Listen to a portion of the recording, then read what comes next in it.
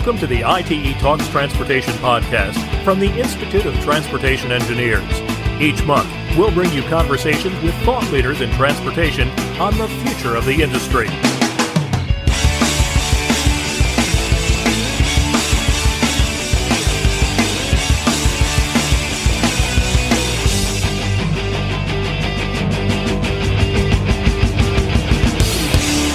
Thanks for joining us for another episode of the ITE Talks Transportation Podcast. I'm your host, Bernie Wagenblast. Alex Argudin has been involved in parking in the city of Miami for 17 years. Since March 2020, she served as the CEO of the Miami Parking Authority. Her view of the parking and mobility industries is even broader as the chair-elect of the International Parking and Mobility Institute. On this month's episode of the podcast, she discusses some of the changes that have impacted the parking industry since COVID, how curb management priorities have changed, and how equity and sustainability figure into parking decisions. Alex, welcome to ITE Talks Transportation. Thank you so much for having me. For people who aren't familiar with the city of Miami, why don't I start off with you giving us a little bit of a description of what the parking situation is like in Miami and what your agency does, please? I would love to do that. Now, how much time do we have to talk about? So Miami is a very diverse city.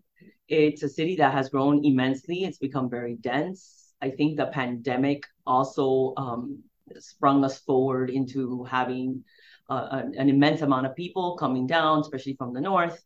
And there's a lot of construction being built and here in downtown Miami. And so traffic has become very challenging. As you know, throughout the country, we've also experienced a shortage of drivers for transportation, bus drivers, metro rail, metro movers, and which are our only ways of getting around here because, we don't have like an underground train. We don't have that type of transportation. So parking is a challenge, nothing that can't be overcome.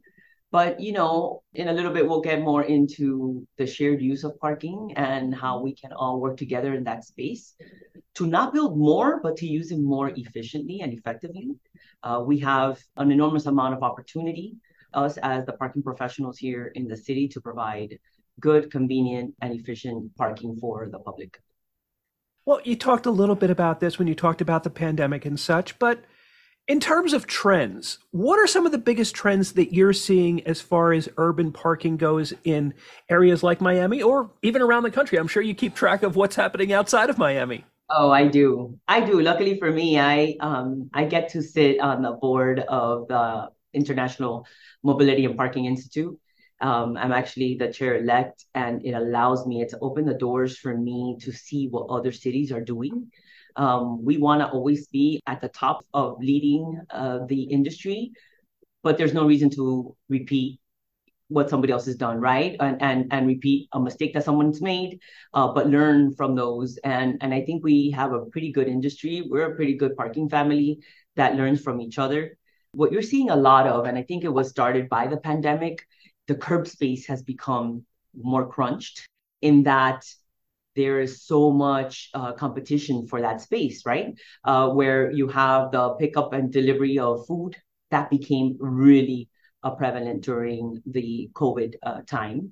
And that changed the way we even operated. You have, the Amazon packages, the parcel deliveries, and then you have your big ones, the UPSs and the FedExes, and then the mom and pops that have to come and do work somewhere and they need to be in a loading zone. So that competition for the loading zones has become very important for us to really manage. So those are the things that really during this time, I think COVID changed. The restaurants have not gone away from that, where some of the restaurants, 70% of the use of the restaurant right now is for pickup and delivery. That's how they make their money. And before, you used to go to the restaurant, sit at a table. So we had to start changing some of the parking spaces into pickup and delivery spaces, which, by the way, takes away inventory from the public as well. So how do you make that work? Bicycle lanes have become very prevalent. That didn't always exist in Miami. I know other cities, it's very good in other cities where a lot of people ride bikes. Yeah, we have great weather, but we also have great storms, rainstorms, and people don't want to be in the 100-degree weather riding a bicycle. So, there is a big pull and push for bike lanes because they do take away parking, right? Sometimes, for the most part, unless you have protected bike lanes, but that's another, we also have those here. And so how do we manage all of that? We have to really promote parking and the cost of parking, Bernie. I think what happens is that people always want to park in front of where they're going Mm-hmm. and not necessarily park inside a garage and walk 3 blocks. So I'll tell you what became very challenging during that time is how do we pacify everybody? How do we make this work? And we did experiment with a couple of things, a couple of micromobility uses during that time to see if when all the traffic came back, we could still have that in place. So we did that, and you're seeing that in a lot of urban areas where a lot of the spaces also became eating spaces, eating spots for restaurants that couldn't have more than a certain amount of people inside. So a lot of those spaces got converted.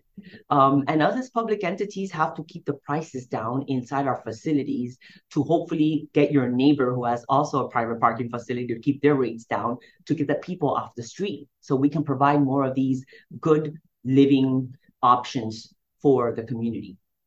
You touched on this a little bit with restaurants. Pickup and delivery is a big part of what their business model now includes.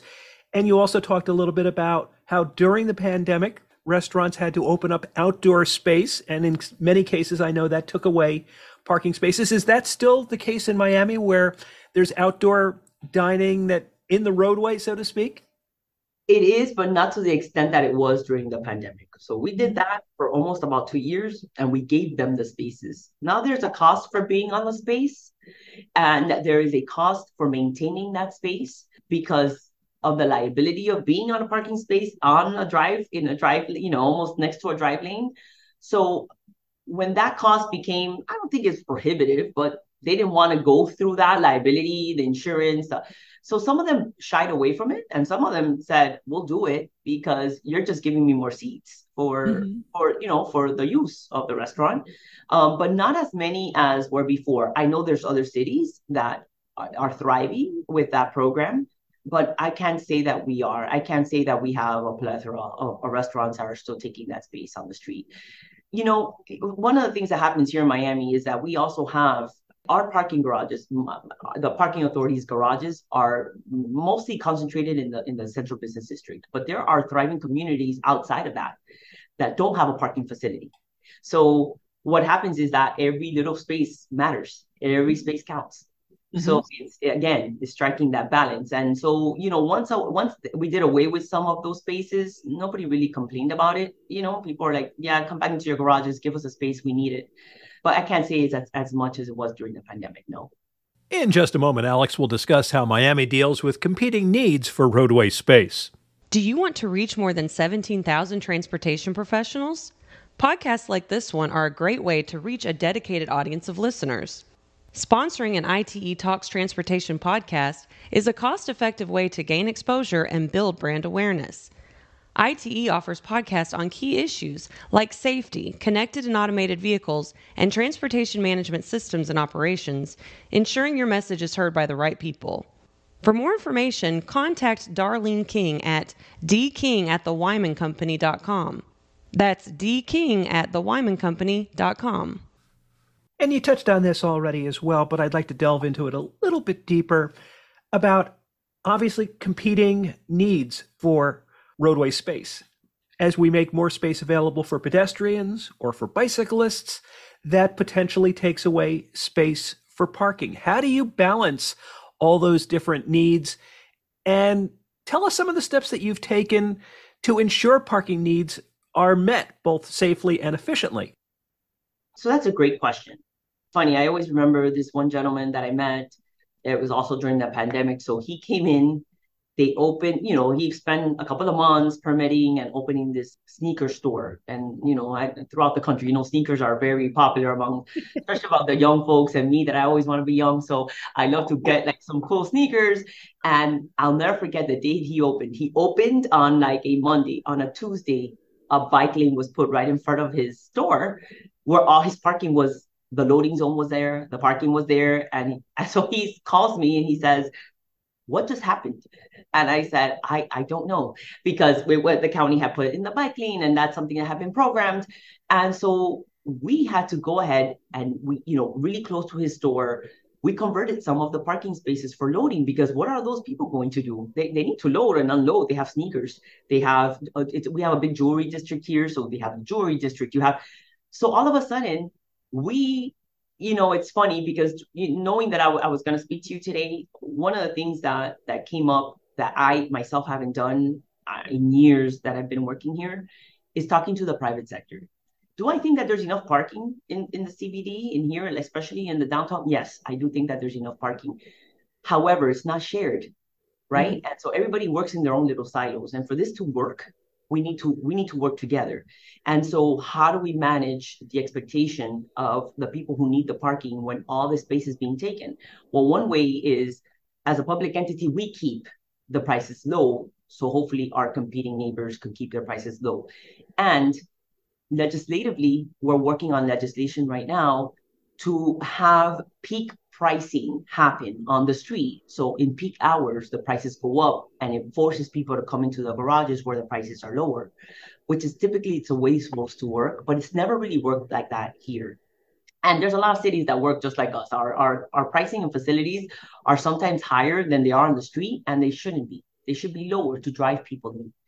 And so, I was thinking about this question and I thought it's time to circle back, because this is becoming very dense. A lot of people are building with less parking, and we have to be able to provide parking for people. A long time ago, probably 2 or 3 years ago, the big talk was we're going to have a reduction of vehicles and we are no longer going to need parking, and we have to build our parking garages in a way that we are going to reposition what's there. And I have to tell you, Bernie, we have so much parking, so many cars coming in. And I think part of that is the way that things have changed due to the pandemic, right? And due to the sometimes lack of transportation options, or people who are just scared of getting with a lot of people into a enclosed space. So it's been challenging to find a way for us to really accommodate everyone, especially because I don't have all the inventory that exists in downtown, right? So I have to find a way to do promotions and do videos, Instagram. It's funny, social media has become a big deal for us, which we were never great at. And luckily we have a great firm that works with us in doing videos as to, hey, here's where you park. This is what we charge. Every time you're coming to downtown, park here. Take this option. And education is a big part of our success right now in our parking facilities. Pre-pandemic, a lot of cities, they had many people who came into the CBD for their work day. Many of those people had parking needs. Mm-hmm. The pandemic has changed the work world, where a lot of offices are doing remote or at least hybrid. How has that affected the parking situation in Miami? Oh, that's the big one here. It has affected it immensely, because that is exactly the shared use that we've always wanted, right? The office comes in at 8 and they leave by 5. The people who live here come in at 5, 6 o'clock, and then they leave by 8. It's perfect. It's a perfect shared use. Mm-hmm. However, that pandemic forced most of the people who live in these high rises either work outside of their homes, and they used to come and go. And so we used to see the flow out and then the flow back in of cars in the morning for work. Now everybody's here. So when you're counting on that space, we have to take a halt on taking more monthlies for office space, office users, commercial, because we're like, okay, well, the residents are here too. So we can't compete with the residents. They're staying here. They're not moving their vehicles. That was interesting. The people who were staying inside needed a place, how to get to the next place that they were going to. So we started working on a circulator, so that people could hopefully take mass transit, get on this circulator, which we call freebie. It's like a very glorified golf cart, electric golf cart, right? And it seats 6 people very comfortably, and it takes you for like your last mile use. And we started promoting that because we wanted people to start using mass transit again, and then us to provide that so that we could help in the reduction of traffic when traffic started up again. And I'm sure you've read, Miami really wasn't closed for too long, right? Florida wasn't closed for too long. It's like it never happened here, right? And we felt that. We felt that real quick. And in this garage, for example, I had 800 spaces. For years, we've had 800 spaces here, 841 spaces that have never filled to the top. after the pandemic and like during the pandemic and just right after, we were almost at capacity here. Think about that. Wow. How did that happen? And I think in part is that the city has also allowed for a lot of the development in the area to build. If you're building a residential, you don't have to go with parking. So people who are coming in and moving in here are just looking for us. We have very good competitive rates to park in our garages, but people are here to stay. So we are where before we weren't careful as to how many spaces we would sell. Now we have to be very careful on what we're selling. How has technology? I'm not sure how many years you've spent in the parking industry, but I'm sure it's been more than a few in terms of the experience and how things have changed. How has technology changed and affected the parking industry? So yeah, I've been here longer than I care to admit. 17 years for me is a long time. And it's funny, I just taught a class, an entrepreneurship class to my son's high school entrepreneurship class. They've always asked me, hey, why don't you come speak to these students? And I'm like, about what? What do you want me to tell them that I do? I park cars for a living. That's what I do. But in thinking about it and seeing the transition from when I started to where I'm at now, it's incredible what's happened in 17 years, right? And we went from paying a single space meter and moving that dial and getting that quarter in there to then allowing for dimes and nickels and quarters. And then we went through these machines that you could make multiple payments because you can use a credit card. And then from there, we're at a point right now, we have about 100 machines out in the street only. We had close to 1,000 at some point. Forget about the single space. We went away from single space many, many years ago. By the way, there's many cities that still have them. And I understand why they have them. We just leaked into a different time. And for many reasons, we did that. And we started offering pay by phone, which was an app. At the time, it was a 1-800 number. It wasn't even an application. It was a 1-800 number, and you could pay with a credit card. It was fantastic. And everybody bought into that technology, and then the app came into play. And then now, who doesn't have an app, a phone filled with apps, that everybody uses to live? And so it's crazy how we have come here, the convenience of using that technology. Technology has, I believe, in the past 3 years. So when I took over as CEO, which was a week before we closed down for the pandemic, to where we are now, the technology that we are rolling out, and we're piloting a lot of things. I think that there was a lot of sad stories, right, during the pandemic and not great times during the pandemic. But for us, there was also some downtime that allowed us to explore technologies that we could potentially roll out when everything came back into play and we were at 100% that could help, transit, traffic, customers have a better experience for parking. And so not only did the application for payment of parking revolutionize the way we do business in many aspects, but the technology that we're using, camera, guidance systems that are helping people not circle, but it guides them. Hey, the space is not available. Although anybody who knows Disney World and that they have like this perfect guidance system that you go and the green light is park here, red, not available. You don't see that so much on street. And we are piloting technology that will allow you, as you drive through the street, to know whether there's parking available down that street or not. And if not, it guides you to a parking facility or to a space that's available or directly to a parking facility. So you don't have to circle anymore. You go into your facility and you park. That's revolutionary, right? Like we never had that. We would just circle. And besides that, we have a camera system that we're doing with the smart plan that we did with the county to better understand what's happening at the curb. Because unless I have an enforcement officer that's there 24 hours a day watching people park that are not supposed to park there and giving them a citation, camera intelligence feeds us a lot of information so that we can build policy around that curb to better manage that curb. So all of this technology is what has been very different in the past probably 3 years for me that I've experienced. And we're all rolling it out, and then we have to take a halt because we have really good ideas and great technology, but sometimes the legislation doesn't accompany the ability for you to be able to roll the stuff out. So we are working on that, and there's other cities that are waiting to see, how it pans out for us. Like I said, a lot of people look at us We're the only parking authority in the state of Florida. It gives us a little bit of autonomy to be able to do a lot of things and explore a lot of things that some smaller cities may not be able to do.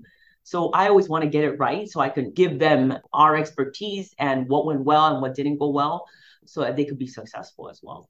There's a lot going on in our space that keeps us very exciting. Something else that's changed over the 17 years that you've been in the parking industry, Alex, is talking about sustainability and equity. What are some of the challenges with creating more equitable and sustainable parking options in a city that's as densely populated as Miami is? And how are you implementing some of those solutions for those in those areas? Especially during the pandemic, we learned a lot about, hey, there's some people who really do take mass transit. They have no other way to get to work. We need to help these people out. And so part of us rolling out the freebie program was that it was a free micromobility option. It really has a large area, covers a large area for people to get around for free. They either call it through an app or they can hail it while they're on the street, and it'll take them to wherever they have to go. We did that in downtown, and the ridership grew exponentially. And then we also did that in Coconut Grove as well. There was a program that we had, and I'm sad that they're gone because I thought they were great. It was Revel Mopeds, and I don't know if you know that company, but they were a moped company that they changed a little bit of their business model, which is why they're no longer in Miami. But during that time, it was very important for like the nurses and the new doctors and the students to get to the hospitals, right? Everybody was in dire need of having them work. And in talking to them, we worked together in partnership with Rebel to provide free transportation for them. And it was a very successful program. And these are the type of programs that we need to have more and more of so that we can provide an equitable opportunity for those that are in areas where they may not have a ride to get to work. They can't get there. They can't get here without our help.